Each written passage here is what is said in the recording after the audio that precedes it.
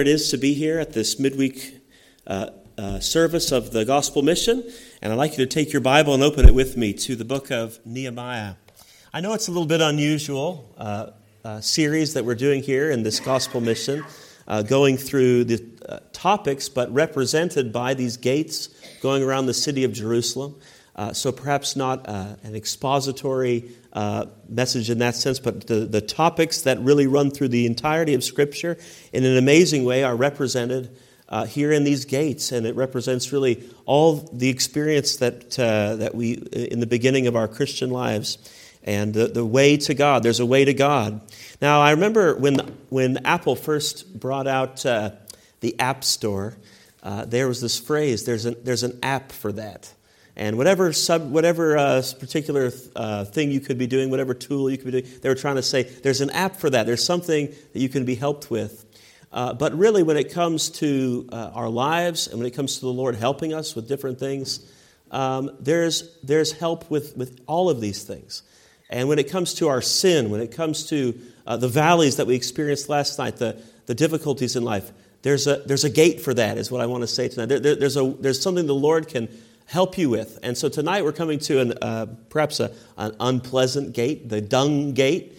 But praise God for the Dung gate, because there is so much rubbish that there was to deal with, and that couldn't be left sitting there in the temple area and in the holy city of Jerusalem. They had to have a place to get rid of it. They had to have a place to get it out of the city. And there was a gate for that. There was a place to help them with that particular problem that they had. And when it comes to our rubbish in our lives, we know that this world is indeed a messed up place. There is suffering. We saw that last night. There is suffering in this world. But in Nehemiah, in chapter 3, once again, verse 14, we see that we're going to find that there's a reason why that is there, but God has made a way to deal with it. Nehemiah chapter 3 and verse 14 tonight and 15. We'll read verses 14 and 15. The Bible says, "But the Dung gate repaired Malchiah, the son of Rechab, the ruler of part of Beth-Hakerem. He built it and set up the doors thereof, and the locks thereof, and the bars thereof. But the gate of the fountain repaired Shallum, the son of Kolhoseh, the ruler of part of Mizpah. He built it and covered it and set up the doors thereof, the locks thereof, and the bars thereof. The wall of the pool of Siloah by the king's garden, and unto the stairs that go down from the city of David." We'll stop reading there. There's a whole section of the wall after the fountain gate that goes down to verse 25, but you can read that in your own time. Here we have Nehemiah and the people of Israel finally looking at the walls which had been in such disrepair, and they're saying, we need to repair these walls. We need to repair these gates. Do you remember on Sunday perhaps, we read in chapter 2, verse 13, when Nehemiah had seen this section of the wall already. It says in Nehemiah chapter 2, verse 13, "And I went out by night by the gate of the valley, even before the dragon well, and to the Dung gate, and viewed the walls of Jerusalem, which were broken down, and the gates thereof were consumed with fire. Then I went on to the gate of the fountain, and to the king's pool. But there was no place for the beast that was under me to pass." So he went to these two gates. He went to the Dung gate, and he went to the gate of the fountain, and he said, this area is totally broken down. This area, there's not even a place for my beast to even walk here. And it had been totally forgotten. It had been totally neglected. Did you know that when it comes to what's wrong with the world, this world tries to deal with all the problems of the world in other ways, but not in the way that truly solves the heart of the problem. They might move the rubbish around a little bit, but it's never gotten rid of. It's never truly dealt with. But when it comes to our lives, we need to be honest. We need to be forthright. And so when it comes to the Dung gate in our lives, there is a place for us to take our rubbish. There is a place for us to take our sin, and where it can finally and truly be dealt with. Could you imagine what it would be like if the city did not have this gate? The garbage and the filth of the city was taken out each night. And not much is said about it here, but it was certainly a most necessary gate to the health of the city of Jerusalem. They would take it out this dung gate and bring it down into that valley that we spoke about yesterday, the valley which the Lord Jesus spoke about as representing hell, where it would be burned with fire. Natalie and I were able to go and earlier this year on that cheap ticket to Israel, and we were able to walk through that valley. And surprisingly, we were the only ones there. It's a beautiful park now. We were the only ones in the park, and quite a deep valley there outside of this dung gate. And we were the only ones there. We saw a fountain coming out of a hill, and I went over there just to check it out. And I looked under where the water had been washing some stuff away, and I saw some huge chunks of pottery sitting there. And it looked very, very old pottery. And I thought, well, I wonder if I could keep this bit of pottery. But then, I thought, I remember reading about this valley, how Manasseh would worship other gods here, and people, they would put their children through the fire here. I thought, I don't think I want to keep anything from this valley. This is a terrible place, and I was thinking about all the sin that had happened there. And yet the Bible tells us that they would take it out of the city, and there was a place where it could be forgotten. What does the Bible say about our sin? Look with me, if you will, to Psalm 103. Psalm 103.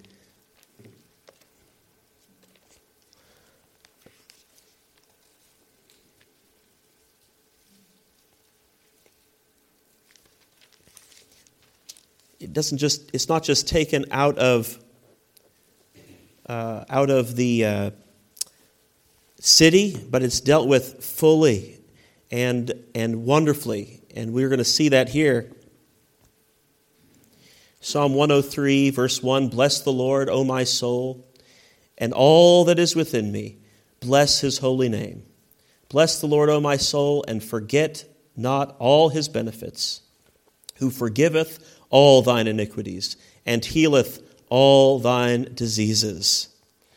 Isn't it wonderful what the Lord says here? That he later on in this same passage, it's going to say that he removes our sins.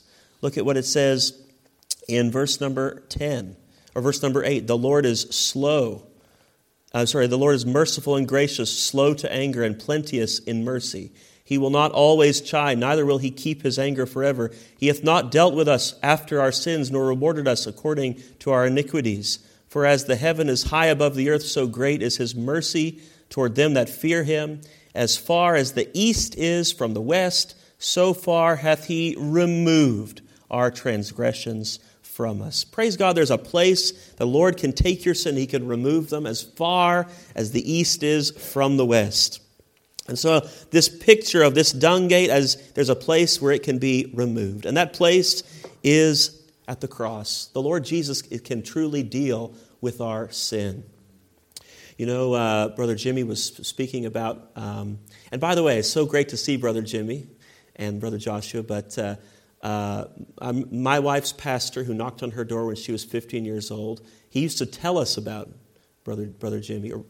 He always says Jimmy, but I think you go by James now, actually. But he would say, he used to teach you in Sunday school, and then after your sister passed away, they thought, you went off from the world, they thought, we'll never hear from him again. But how wonderful and gracious the Lord is, isn't he? Just the Lord always works at both ends, doesn't he? But he was mentioning about that incident in the pool, and looking at that lady and thinking, she's just strict. She just wants to make me miserable. And yet she was the one who could really help him and could really save him. People think that way about God's holiness, he said. But, that's the only thing that can really, truly help us. People don't want to hear about sin. They don't want to think about this aspect of life. I remember when I went to Kettering for the first time, we were helping start a church with a missionary. That's the summer that Natalie and I met. And the pastor asked if we would go and give out some invitations to the first service there. And so my friend and I knocked on a certain door where the gentleman invited us into the house. We were so excited. And he gave us a cup of tea and some Jaffa cakes. And by the way, remember yesterday's gate was the Jaffa Gate, and I thought, I'm going to buy everyone some Jaffa cakes for after the service. But I left them at Pastor Moore's house, so I think he's going to have to enjoy them instead. But I don't know, are they cakes? Are they biscuits? I don't know. They're just good, aren't they? But that was my first time experiencing a Jaffa cake. And we sat down, and he said, what do you boys want to tell me? He said, I'm all ears. So we took him to, the first verse we took him to was Romans 3:23. For all have sinned and come short of the glory of God. He had said he was all ears, but when we got to that word sin, he said, stop right there, young man. He said, let me tell you something. When you come to this country, you can't use that word. And with his British accent, he said, it's a bit too heavy. That word sin, it's a bit too heavy. And he said, I'm going to have to ask you boys to leave. He was all ears until he heard that word, sin. And I remember even when I was moving to England on the ship in 2013, after being in America for 6 years, I was able to preach on board the ship a certain service, and it was called Hymns at Sea, and we were giving the hymn histories of all these hymns that connected to the sea, and we were talking about Amazing Grace. And this very sweet lady who we had met during tea, we invited her to come, but when we got to the story of John Newton, I was trying to explain what he meant. He saved a wretch like me. And that little sweet old lady got up and she said, nobody calls me a wretch. She slammed the door on her way out. People can be very sweet, but they don't want to think about the reality of what's really wrong with us and with this world. We saw yesterday there is a problem with it. We all know there is something wrong with the world. Everyone knows that. But what is it that's really wrong with the world? The world was created perfectly. God said it's very good. But something happened. The Bible only tells us where we came from, why we're here, where we're going, but also why the world is the way that it is. When Ken Ham was visiting the British Museum in London, he was looking at those statues of the Greek gods, from Athens, and everyone was taking photos and things. But he overheard a little boy standing there looking around at all these people taking pictures and oohing and awing about these statues, and he heard the little boy say, they all look broken to me. They are missing their heads and missing their arms, And sure, this world retains some beauty from when God created it, but it is a broken world. Why is the world the way that it is? It's because of sin. An atheist will say, there's always been death and suffering. There always will be death and suffering, but there's not really any hope. But as Christians, we know there wasn't always death and suffering. And through Christ, there will not always be death and suffering for those who put their faith in Him. When we're in the city center in Peterborough, we get many questions from people. And I was prepared for answering questions about evolution and answering questions about LGBT and answering questions about all these different questions people ask us. But do you know what the most common question of all, by far, is? People ask us, if there really is a God, why would He allow suffering? Why would He allow death and suffering in this world? And it's personal. Why would He allow me to go through this? Or why would He allow my family to go through this? Or for my loved one to be taken away from me? That's the most common question. And for an atheist, they say, there's no answer. There's not really any hope. But we know, we see the reality of it. There is a problem, but Jesus is the only one who can solve that problem. We talked about the valleys that we go through in life, and some people allow those things to get between them and God and push them away from the Lord. When really, those things should remind us we have no hope in this world and drive us to the Lord. And He's the only one that can help us. He understands our suffering. He experienced our suffering. He understands. He was in all points tempted like as we are, yet without sin. He's able to succor us and help us, the book of Hebrews says. And so He's the only one we can go to in our suffering who truly knows and understands and who actually truly can do something about it. He can help us in our suffering. And of course, He can take us to a place one day where there is no suffering. He can truly deal with our sin and with the consequences of that sin. He can take it away. And so when it comes to our sin, when it comes to the dung, when it comes to these things, we need to think about who we can go to. There's a place for that. Let me show you a picture of the dung gate today. Perhaps. I don't think it... well, actually, before we do that, I showed you a little section of the wall that was still there from Nehemiah's day. Well, this is just another angle of it. I thought I'd throw that in there as well, that you can see. But this is close to this right here. This is the dung gate at the south side, the very south side of the walls that Nehemiah built. It was widened in 1948 for the soldiers to get in there. And but this was a port. Remember in chapter 2, it was just called the dung port, a place people could walk through and take out the rubbish. But today, this is the cleanest part of Jerusalem. The dung gate is still there, and today it's the cleanest part of the city. But when you finally do deal with your sin and bring it to the Lord, acknowledge your sin, and He can save you, then you can be clean. Then you can know the joy and of His cleansing that He can give you. The Bible says in 2 Corinthians chapter 7 and verse 1,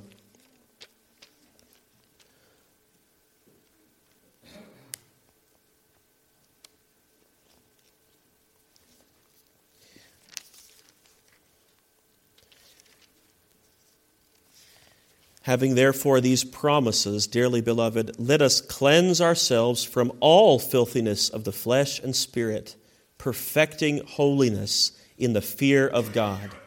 So not only can we be saved and be saved from the penalty of our sins, after that justification, after this being saved from the penalty of our sins, the moment that you were born again, you were justified, you were saved from the penalty of sins. But then comes sanctification. And that daily cleansing. The Bible speaks about God helps us over not only the penalty of sin, but the power of sin. He's just saying victory in Jesus and how He truly gives us victory. Someone who doesn't believe in sin, they might call it something else. They might call it a disease or a hang-up or a mental issue or something. But there's only so far that medicine and mental health can go to help us. And it cannot really truly get to the heart of the problem. But what can get to the heart of the problem is the Lord dealing with our hearts. Our heart is the heart of the problem. And if you just say it's a disease, then you say, I'm just a victim of this or that. But when you acknowledge that there's something that can be done, that you can acknowledge your sin and bring it to the Lord, you're no longer just an endless victim, but you can have victory over those things. And so here we see the victory, having these precious promises, dearly beloved, let us cleanse ourselves from the filthiness of the flesh and spirit, perfecting holiness in the fear of God. So that sanctification comes. One day there will also be glorification. We'll be saved not only from the penalty of sin and the power of sin, but one day even from the presence of sin. And we look forward to that wonderful day. But praise God, God can deal with your sin fully and wholly. But in this life, we need to be going to the Lord every day. In 1 John, if we confess our sins, He is faithful and just to forgive us our sins and to cleanse us from all unrighteousness. There's so much that was in the way for Nehemiah when he was going through it. Even the beasts couldn't go anywhere. And if your life is clogged up, you're not going to be able to move forward in your Christian life. You have to learn how to use this gate. Learn how to daily confess your sins, and He will be faithful and just to forgive and to cleanse from all unrighteousness. Look at Hebrews chapter 12. Hebrews chapter 12 and verse 1.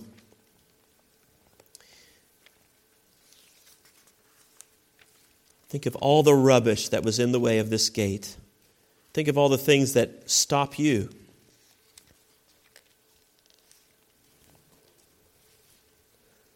Verse 1, wherefore seeing we also are compassed about with so great a cloud of witnesses, let us lay aside every weight and the sin which doth so easily beset us, and let us run with patience the race that is set before us, looking unto Jesus, the author and finisher of our faith, who for the joy that was set before him endured the cross, despising the shame, and is set down at the right hand of the throne of God. For consider him that endured such contradiction of sinners against himself, lest ye be wearied and faint in your minds. There's something that can weary us. There are things that we in our Christian life they can make us faint. And he says, let's lay those aside and look unto Jesus. Just look at him, and you'll drop everything else.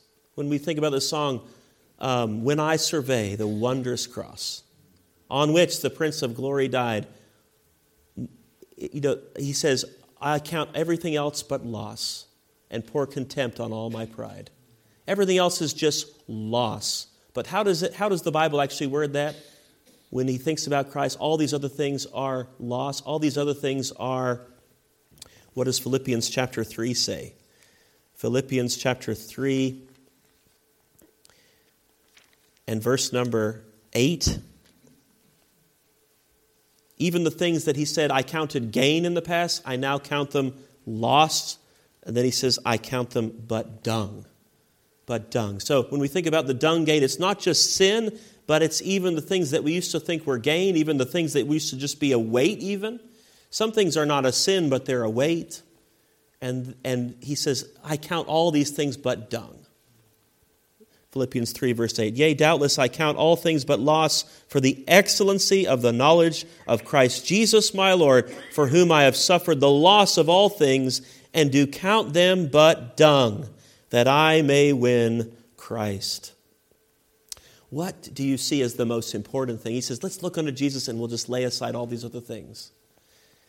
And you can live that life of holiness that we just read about. Did you ever hear about the story of the folks in, I believe it was Papua New Guinea? A missionary once told this story, and it's sort of gone around the world. But he told the story about how the folks there would catch monkeys to eat. And I think the story goes that they would catch them for the delicacy of the monkey brains, And they would take a coconut and they would fill it with peanuts and they would tie it to a palm tree, and then they would leave a trail of peanuts off into the jungle. And then they would go back to their village, and pretty soon they'd hear the monkey squealing, because the monkey would come and see the peanuts and go one by one and take it, and they'd see that coconut. They'd put their hand in the coconut. They'd fill their hand, little monkey hand, full of those peanuts, and then start squealing or whatever it is monkeys do. I won't try to make the sound of a monkey caught in a coconut, but I think I did that once at a teen meeting, and then the teenagers mocked me with that sound for a long time. But they would come out, they'd hear that sound. It was like the dinner bell. They'd come out and catch the monkey. But if the monkey had just let go of those peanuts, he could be free. But they just won't let go, and their hand is too big to get out of the coconut. This world has so many things that are just peanuts compared to the joy of having a life that is forgiven and a life of holiness with Christ. And yet we don't give those things up. They're just peanuts in comparison, and yet we want those things. We think, I have to give up so much to be a Christian. Those are the things that will destroy you. Those are the things that have you trapped, that have you bound. Just let go, and the Lord can help you. The Bible speaks here as well about these weights and these sins. Look back in Nehemiah. The Bible talks about here how we should give up these weights, give up these sins, lest ye be wearied and faint in your minds. All this rubbish was causing the people to faint. Look at Nehemiah chapter 4 and verse number 10. And Judah said, the strength of the bearers of burden is decayed, and there is much rubbish, so that we are not able to build the wall. There's much rubbish. The strength is decayed. Our strength is gone because there's so much rubbish. Of course, later on in chapter 8, verse 10, he's going to say, the joy of the Lord is our strength. And that joy is of seeing the finished work allowed them to finish that wall in 52 days. But they were getting discouraged. And once we try dealing with our sin in our lives and confessing them, we can maybe be a bit discouraged, but it's so worth it. May the joy of knowing that this job will one day be finished keep you going. and get it done. And if there's anything in your life that is causing you not to be able to live that holy life, may the Lord help you to just get rid of it. Look as well at the last chapter of Nehemiah. I love this little story at the end of Nehemiah. Nehemiah was called back to the king in the Persian king there for a little while, and then he came back to Jerusalem again many years later. But when he got back, Tobiah, one of the three bad guys in the book of Nehemiah, who kept causing them trouble, he had not only married in, his family had married into with the people of God, but he found Tobiah living in a chamber of the temple. Look at Nehemiah chapter 13 and verse 7. And I came to Jerusalem and understood of the evil that Eliashib did for Tobiah in preparing him a chamber in the courts of the house of God. And it grieved me sore. Therefore I cast forth all the household stuff of Tobiah out of the chamber. Then I commanded, and they cleansed the chambers, and thither brought I again the vessels of the house of God, and the meat offering, and the frankincense. Does the devil have a place in your life, in your household? What does Nehemiah do as soon as he realizes it? He goes in there, and it says, I cast forth all the household stuff of Tobiah. You can just imagine Nehemiah chucking furniture out the window, getting rid of all that stuff of Tobiah's. Really, that's what we need to do. May the Lord help us to see all of that rubbish, all of that stuff, and get it out. There's a dung gate. And right next to the dung gate, immediately next to the dung gate, is another gate, and that is the fountain gate, here in Nehemiah chapter 3. The gate of the fountain, and verse 15. And right next to this gate is this fountain gate. It was near the pool of Siloam. When we do deal with sin, we need to remember we can't do it in our own strength. And we need that cleansing from the Lord. And a fountain in the Bible represents that. This pool of Siloam, this is not the pool of Siloam. For many years they thought this was the pool of Siloam, this little tiny pool. But this is where the fountain gate was, right near here. But this is the end of Hezekiah's tunnel. Did you know that the Bible had said in the book of 2 Kings, chapter 20 and verse 20, that during Hezekiah's reign, that he had made a pool and a tunnel by which he brought water into the city.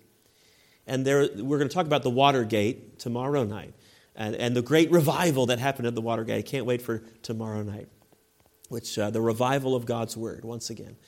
But they took that water and they brought that fountain down here to the pool of Siloam, to this gate of the fountain.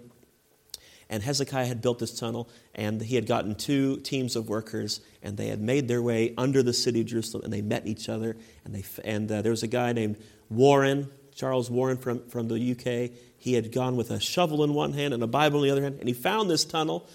In fact, here's a picture of your pastor in the background there, going down underground in Jerusalem towards this tunnel that goes beneath the city. I think we've got a picture of him zoomed in there as well.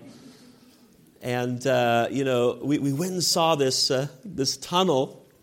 I think he got his hat on backwards there. But we think about how he brought this to this pool of Siloam. And when we got to the end of the tunnel, Pastor Kevin Cowdery preached in the real pool of Siloam, because a few years back a pipe burst, and it caused a little bit of a flood, and it exposed a little bit of a step, and they found the real pool of Siloam where Jesus healed the blind man. He told the blind man to go and wash in the pool of Siloam, which Siloam means sent. Do you know that the Holy Spirit is sent to us to help us with dealing with our sin? You can't deal with it in our own strength. Brother Kevin, I remember he spoke here, he quoted a verse from Galatians. I believe it's chapter 3, verse 3. It says, having begun in the Spirit, are ye now made perfect by the flesh? We can't deal with these things in our flesh, in our own strength. The Holy Spirit has to do these things. And we have this fountain that Jesus spoke to the woman at the well. He said about this fountain that shall be in you, springing up into everlasting life. We don't have to try to fix ourselves. He spoke to this woman who had had 5 husbands in John chapter 4, and the man she was living with was not her husband. She couldn't fix her life, but Jesus said, He said, I that speaketh unto thee am He. She said, when Messiah cometh, He'll show us all things. I that speaketh unto thee am He. He revealed Himself as the Messiah, and He said, there will be this living water springing up inside of you. He said at the Feast of the Tabernacles also, He said, I will give you waters, rivers of living water springing up inside of you. You can't fix yourself, but the Holy Spirit moving in, that Holy Spirit can bring that holiness, and He can change you through that work after salvation of sanctification. I remember at Nazareth, when we were visiting Israel, I bought a little lamp that it was an oil lamp, and we think about oil representing the Holy Spirit as well. And I took that home, and I put the olive oil in this lamp. I was excited to light it and show it, have it for visitors, when they were coming over. I was going to have it sitting on the mantelpiece of the fireplace, this little clay lamp. And then I lit it, and the wick that it came with just burned to a crisp. And I thought, what did I do wrong? And I Googled it. You're supposed to dip that wick in olive oil as well, so it can draw that oil up. So many of us, we try to live the Christian life. We have the Holy Spirit, but we don't draw upon His strength. It's available, but we're not drawing it out, and we can get burnt out very easily ourselves in the Christian life. The Bible says in Romans chapter 8, verse 9, He that hath not the Spirit of Christ is none of His. So if you are His, that means you already have the Holy Spirit, but you need to be filled with the Holy Spirit and allow Him to go throughout all of your life, and you can yield to His work in your life. Well, think about, there's another view of Kevin preaching at that pool of Siloam. There's this cleansing, there's this help. The blind man went there and washed. The Holy Spirit has been sent. So may the Lord help us all to deal with our sin. We can't fix it ourselves, but we can bring it to the Lord, and He can remove your transgressions. As far as the east is from the west, they can be taken out of that dung gate, and you can be cleansed there at the gate of the fountain. He can help you. The Holy Spirit can move in. May the Lord help us to yield to His work in our lives. Father, we thank You for what Your Word teaches us, that there is an answer for these things. Father, I think about my own aunt, my father's oldest sister, who was married 5 times herself, and she couldn't fix her own problems. But thank You that even a month before she died, she called up so excitedly, saying that she had been saved, not knowing that she had cancer. But Father, You changed her life completely in that final month. But Father, I pray that no one here will wait until even another moment. May they be like Nehemiah and cast these things out of their lives. If there's sin in their life, may we not want the devil to have one single chamber in our lives.